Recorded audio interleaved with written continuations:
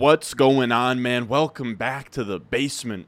I'm Ron, and today we have something a little bit different. Underdog Fantasy just dropped their 2023 season-long projections. Now, the reason why this is a big deal is you guys know I love projections. I look at Mike Clay's all the time to the point where he should probably get a restraining order against me. But this is absolutely beautiful, and I'm crushed that I live in Jersey, so I can't actually actively play. But I did the honors of looking through every single one of these seasonal lines here, right? The entire season, you can pick higher or lower across every single projection. They have all the way down to Isaiah Pacheco rushing TD. You are not going to find this on any sports book, on any site.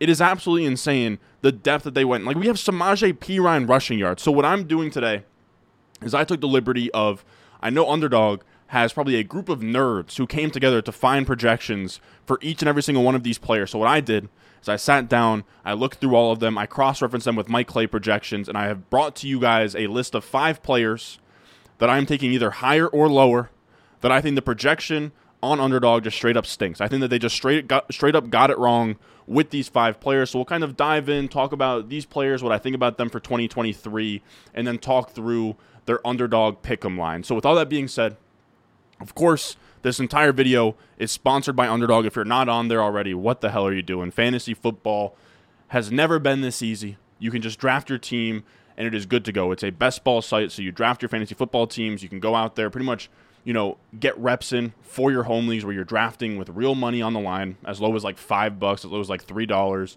The ADP is super sharp. All the ADP is compiled from Real Money Fantasy Football League, so you go in there, you draft, and it's like taking off the weights. Bruce Lee, Rock Lee, whatever.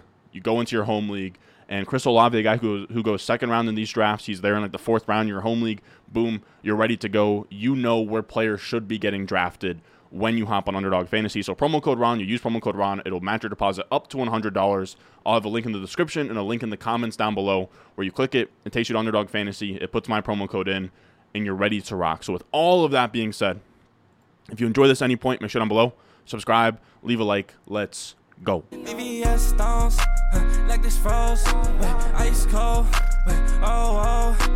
ice around my body like I'm frozen, she gon' let me. Now, when we look at these season-long pick'em projections here, something really important to note that I would have never have known if we didn't have on Hayden Winks last week, and he told me about these NFL season-long pick'ems. There is a minimum of 5 games played. I believe if a player does not play at least 5 games, the bet is voided. So people are going to, right off the bat, want to pick a bunch of lowers, right? Just go across the board, lower. Injuries happen in the NFL, just lower across the board. But a minimum of 5 games played makes it kind of profitable to go either way. So I think a lot of people are going to be shocked that actually 3 of the 5 player projections that I like, higher or lower, are actually higher. 3 of the 5 are highers, 2 of them are lowers, because I think when you have that added in of minimum 5 games played, which you're not going to see anywhere else besides Underdog, they are so good at, actually figuring out what the hell the user base wants, which is amazing. But 5 games played kind of makes it so higher and lowers, it's a little bit more even than just like weighting everything towards the lowers. So with that being said, the first one we're going to look through and look at is going to be this Bryce Young line. And I have him, he is projected for 22.5 passing TDs, which just feels really ambitious for rookie quarterback. So we're going lower on this Bryce Young touchdown prop. Now, what I want to show you guys is I plugged in pretty much, I set aside every single line that I felt was off. And then I cross-referenced it with Mike Clay, and I figured out kind of the 5 best values that I could possibly find. And here's the table. I'll probably have this up for as long as I can have it up for. But you have Bryce Young passing touchdowns, right? You have whatever the wager is, the projection, whatever. Now, I ended up making this table that compared Mike Clay's projections to these Underdog projections, and I wanted to sort of pretty much figure out where the biggest discrepancies were, and that's how we have this table of these 5 pick'ems that I really like. Now, with Bryce Young, Underdog has him at 22.5 passing touchdowns as his projection. So if you're going higher, you're shooting for 23 or more. If you're going lower, you're shooting for 22 or less. And that's a huge discrepancy. 22.5 versus 18. Now, what this table has is you have the pick'em that we're talking about, so Bryce Young passing touchdowns, higher or lower? Lower. The underdog projection, which is 22.5. The Mike Clay projection, which is 18. Then you take your underdog projection, you divide it by the Mike Clay projection, and that gives you 1.25 as the value. So that is a 25% difference from Mike Clay projection versus underdog projection, which is a really, really big discrepancy. Now, the reason I like this lower is because 22.5 is egregious for a rookie quarterback. Now, Bryce Young is a great prospect, first overall, but we also have C.J. Stroud on this list, projected for 20 passing touchdowns. And he's arguably the better pure passer, pocket passer between the two of them. They should both start right out the gate. And he's a full 2.5 touchdowns lower in his projection. So 22.5 just feels like a ton. Bryce Young, the thing that he does better than C.J. Stroud is rush the ball. Now, of course, he's not going to have 10-plus touchdowns like a Cam Newton, but he's going to have a couple rushing touchdowns, which is going to take away from his passing touchdown ceiling. And it's just a pretty insane thing to ask of a rookie quarterback. Like, I have all of the rookie quarterback seasons ever on this table here, or sorted by passing touchdowns in rookie years, and you only have 7 seasons of 23 or more passing touchdowns. And they're all really special quarterbacks outside of, like, 2, right? It's Justin Herbert, Baker Mayfield, Peyton Manning, Russell Wilson, Daniel Jones, Andrew Luck, Dak Prescott. Of that list, I think only 2 of them are first overall picks, 2 of them are first overall picks, 3 are. But it would just be unprecedented. Like, we even still have really good quarterback prospects that came in the league, like Cam Newton had 21, Robert Griffin III had 20, Dan Marino and Kyler only had 20. You have Mariota at 19. Namath is on this list. It's just a rare thing. Like, Trevor Lawrence came in, one of the best first overall picks of all time, and, drops an egg of, I think 16 touchdowns that year. I don't think Andrew Luck was really that high either. No, Andrew Luck was that high with 23, but it's just a lot to ask of a rookie quarterback, and not just a rookie quarterback, but a rookie quarterback in a pretty brutal, offense too, where we're talking about, who are these options? Like Adam Thielen, DJ Chark, Terrace Marshall, Jonathan Mingo, Hayden Hurst at tight end. It's just a pretty brutal offense altogether. The Panthers are ranked 27th best wide receiver unit in Mike Clay's projection, 22nd best tight end unit, 22nd O-line, 23rd running back. You're just asking a lot from a rookie quarterback to come in and do something only 7 rookie quarterbacks have ever done and throw for 23 or more touchdowns. So for me, injury can always factor in, but give me the lower on this 22.5 passing touchdowns. For Bryce Young, to me, it should be at that exact same 20 as they have it with C.J. Stroud. Now, the next thing is we're going to go with a higher here. Now, I don't know how much further down this list he is. Okay, we have DeAndre Swift here, and we're going to go higher on this 4.5 passing touchdown or rushing touchdown projection that they have here, because again, you have the 5 games played minimum. People love to hammer the lowers, but with the 5 games minimum, you're at least giving yourself some insurance here. And with Swift, I have said that I don't like DeAndre Swift on the Eagles or anything, but it's not because of the rushing touchdowns. It's because the receptions won't be there. Jalen Hurts doesn't check down a bunch, but what there will be in this offense is a lot of rushing touchdowns. 4.5 is too low, even for a running back on this on this team.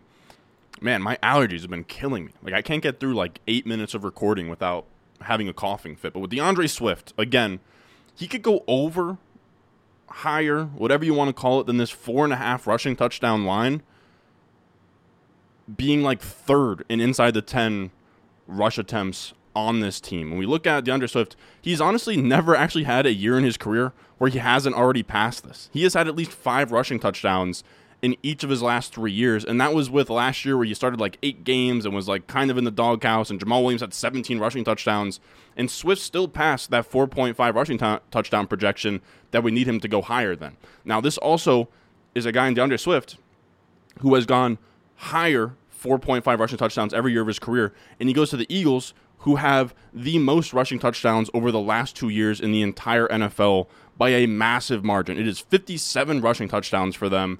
Next up is the 49ers with 43, I believe, or 42 right there. So a 15 over second place. There is a lot of rushing touchdown opportunity in this Eagles offense. You can even see over the last 2 years, but over the last 2 seasons, we've seen Miles Sanders, Boston Scott, and Kenneth Gainwell, 3 running back for this team, all have 4.5 or more rushing touchdowns per year over the last 2 years. So now with Sanders gone, of course you have Penny coming in, but Penny has dealt with injury in the past. Even the 3rd running back in this offense or the 2nd running back in this offense has finished with a good chunk of touchdowns. So in the context of this offense, I'm fine betting on DeAndre Swift to hit 5 or more rushing touchdowns in this offense. Again, he's never finished with less than 5 on a Detroit Lions team where he wasn't really even the main back for like a year and a half there. Now, after that, the next projection that I think is just plain wrong is Derrick Henry's rushing touchdown total. Can I find that? It has to be probably higher up. But Derrick Henry's rushing touchdown projection is listed at, I believe, 9.5. There it is. 9.5. Give me the lower there. I am very much okay with betting against Derrick Henry in fantasy football, on underdog, across the board. At some point, the wheels have to fall off.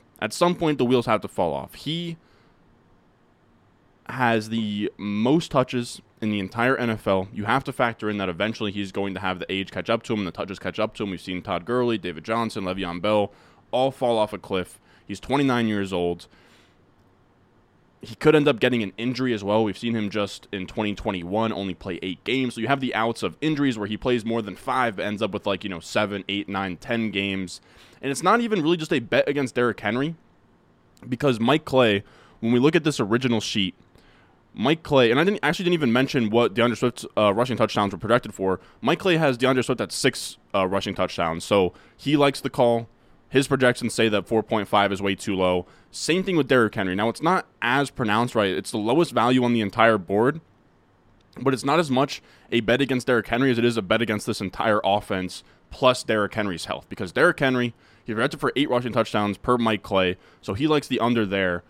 But he also has Derrick Henry projected for the second most rushing yards in the NFL with 1,334 rushing yards. So he's not even really projecting Derrick Henry to be bad. It's really that this offense is absolutely brutal. This Tennessee Titans offense and Mike Clay's projections is projected for 31st in offensive points, 31st in offensive unit, 32nd offensive line unit, 31st tight end unit, 32nd wide receiver unit. Outside of Ryan Tannehill and Derrick Henry, this offense is awful. So again, it's a bet against Derrick Henry, but it's also a bet on him losing some juice, him possibly getting hurt, and then also this offense just not moving the ball well in general, so there shouldn't be a ton of red zone opportunities for Derrick Henry, where even if he is really good over an entire year, he might end up with only 8 rushing touchdowns. Even 9 rushing touchdowns doesn't hit the higher on this projection. Now, after Derrick Henry, we have Elijah Moore.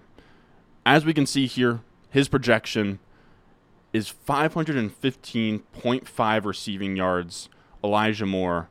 And that is just, I get that he had a bad year last year. Don't get me wrong, Elijah Moore was not very good. But 515.5 receiving yards really isn't, it's not anything crazy. We're talking about guys that hit that last year. You were talking about Dawson Knox, Leonard Fournette, Robert Woods, Marvin Jones, Olamide Zaccheaus, Devontae Parker, Tyler Conklin, Khalif Raymond. Just to name a few guys that went over 515 receiving yards last year. It's really not that tall of an ask. Now, Mike Clay, we can see here, has him projected at 668 receiving yards, one of the better values on this table. Now, with Elijah Moore, we have an awful 2022 year to go off, and that's probably what's moving his projection all the way to 515.5. But you kind of just have to throw that year out. When we look at it, he clashed heads with coaches. Him and LaFleur didn't get along. You told LaFleur to go fuck himself or something. He didn't travel with the team to Denver, and then he had to work his way back up in routes. He had numerous games where he was behind Denzel Mims and a guy that only Jets fans know of, but Jeff Smith, Ohio State wide receiver, I believe, for the Jets, ran more routes than Elijah Moore on a couple of occasions last year. He had 4 different quarterbacks who, outside of Mike White, were all pretty awful, throwing him passes. It was just a terrible, terrible situation where he wanted out. He got put in the doghouse. It was just this whole big thing. But thankfully, we have Matt Harmon, who does great work over at Reception Perception, where, he watched the film and looked at kind of what Elijah Moore's year was last year. And Elijah Moore was getting open. He just wasn't getting targeted. He just wasn't, on the field for some games. He wasn't a part of the game plan for some games. He had bad quarterbacks that couldn't really find him on a lot of these. Towards the end of the year, they started putting him in slot, but beginning of the year, they had him playing almost a true X on the perimeter, which is going to be tough if your quarterbacks aren't good and, confident throwing to the sideline. But Elijah Moore, as a rookie, this is what Matt Harmon said. As a rookie, Elijah Moore cleared not one but two key benchmarks we look for when trying to project breakout young wide receivers in RP. Moore cleared the 75% success rate versus man coverage threshold, which is one of the best indicators for high-level outside receivers, and the 80% success rate versus zone. We want to see receivers pass if they're going to be great slot or outside players. There was every reason to bet on that profile. The most frustrating part, certainly for Moore himself, of how his second season played out is that Moore was still getting open at a high rate. He had a 74th percentile success rate versus man, 78th percentile versus press. So this is a guy who can win on the outside, can win on the inside, in the slot. His zone success rate went down, but that's also just, 1 year of data where he wasn't used in a similar role there. He's going to go to Cleveland, where he is going to be the guy who is probably out there on the perimeter opposite Amari Cooper in 2 wide receiver sets, and then probably slots in the slot in 3 wide receiver sets, runs a ton of routes. I've been banging this drum all offseason long, but I'm betting on this Browns offense to bounce back. They should pass more. They want to pass more. They brought in Elijah Moore. They drafted Cedric Tillman, even with a deep wide receiver room. It's like the 3rd or 4th straight year that they've drafted a wide receiver on day 2. I believe it's like Schwartz, David Bell, Cedric Tillman now. They keep adding to that room. Deshaun Watson should take a step forward as a passer this year. So again, 515.5 really isn't asking for much. Like, even if you want to factor in that last year, if we factor in last year, so 16 games of 27.9 receiving yards per game, and then 11 games of 48.9 receiving yards per game, we get 36.4 receiving yards per game for his entire career. If you have his entire career receiving yards per game of 36.4 over a 17-game pace, that would have him at 618 receiving yards in 17 games. So still over 100 receiving yards more than the underdog projection. That is just too damn low for Elijah Moore. Now, the final guy we're going to talk about, we have a higher here, but it's Tyler Algier rushing yards. I just think it's too low. I know that they drafted Bijan. Let's do a little trick here. Can we just get it to bring me to Tyler Algier? Boom. And we're going to go higher on the rushing yards here. He has a 480.5 rushing yard projection, and that is really low. Guys who passed 480.5 rushing yards last year, Rachaad White, Kenyon Drake, James Cook, and Taysom Hill, all passed that line last year. Algier last year rushed for 1,035 yards. He would need less than half of that to hit this. Again, I get Bijan Robinson's in the mix, but you really need something unprecedented to happen for Algier not to hit like 500-plus rushing yards. Now, Mike Clay has him projected for 664. It's the best value on this list. His underdog projection is 480.5, and that is while still having Bijan Robinson as Mike Clay's RB5. Bijan Robinson is his RB5 in terms of just like projections, and even still that clears up enough space for Tyler Algier to have over 600 rushing yards. So this line is far too low. When we look historically as well, day 3 running backs that have over 900 rushing yards. This is every day 3 running back with over 900 rushing yards where we've seen a second year for them. So Pierce and Algier, obviously not on this list. And I wrote in what their year 2 rushing yards were. All of them were over like 600. Besides, you have Don Woods, Elijah Mitchell, Olandis Gary. I think Olandis Gary and Don Woods are guys that played in like the 70s, and they dealt with injury, right? Olandis Gary only played in 1 game his second year. Don Woods 5 games. Elijah Mitchell 5 games. And you have Zach Stacy, who had like some off the field issues his second year. But for the most part, even the guys that like fall all the way back down to earth are still clearing like 600 rushing yards in their final year. The average across the board, even not even taking out your guys who played 5 games or less, 776 rushing yards in year 2 for your day 3 running backs with 900 or more rushing yards. So that is well above your 480 projection from underdog. And just to kind of, put the cherry on top here, of course, Bijan's going to be here. He's going to be front and center. They used big boy draft capital on him. But the Falcons led the NFL in rush attempts last year with 32.9. Bijan is not getting over 25 rush attempts per game. There's going to be another 5 to 10 left over for Algier on a per game basis. They also have a great offensive line.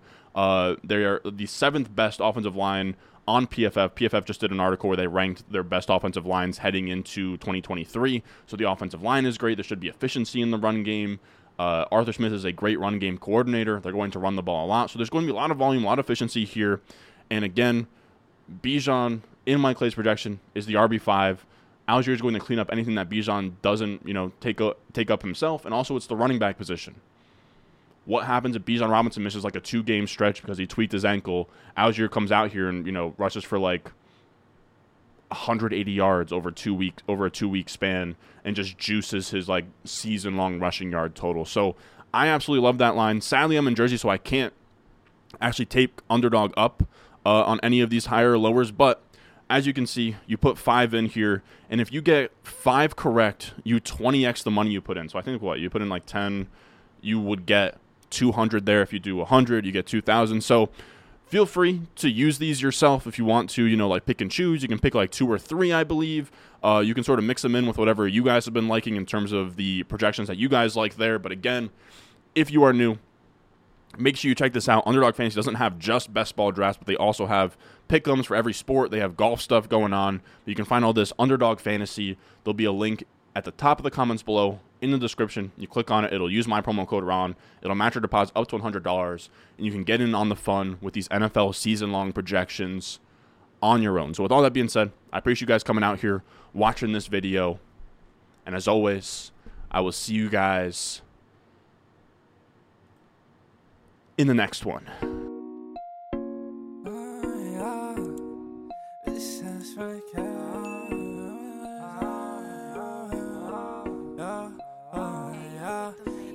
Stones, like this froze, ice cold, ice around my body like I'm